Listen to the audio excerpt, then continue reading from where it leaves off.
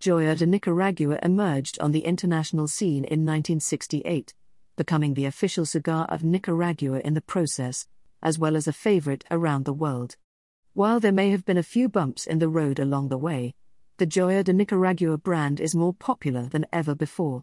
And to celebrate the illustrious brand's 50th anniversary, the Joya team created the Joya de Nicaragua Cinco Decadas, 5 decades. Utilizing a secretive blend of well-aged vintage tobaccos, the Joya de Nicaragua team has created a sophisticated classic that is at once complex, richly textured, balanced, sweet, spicy and smooth.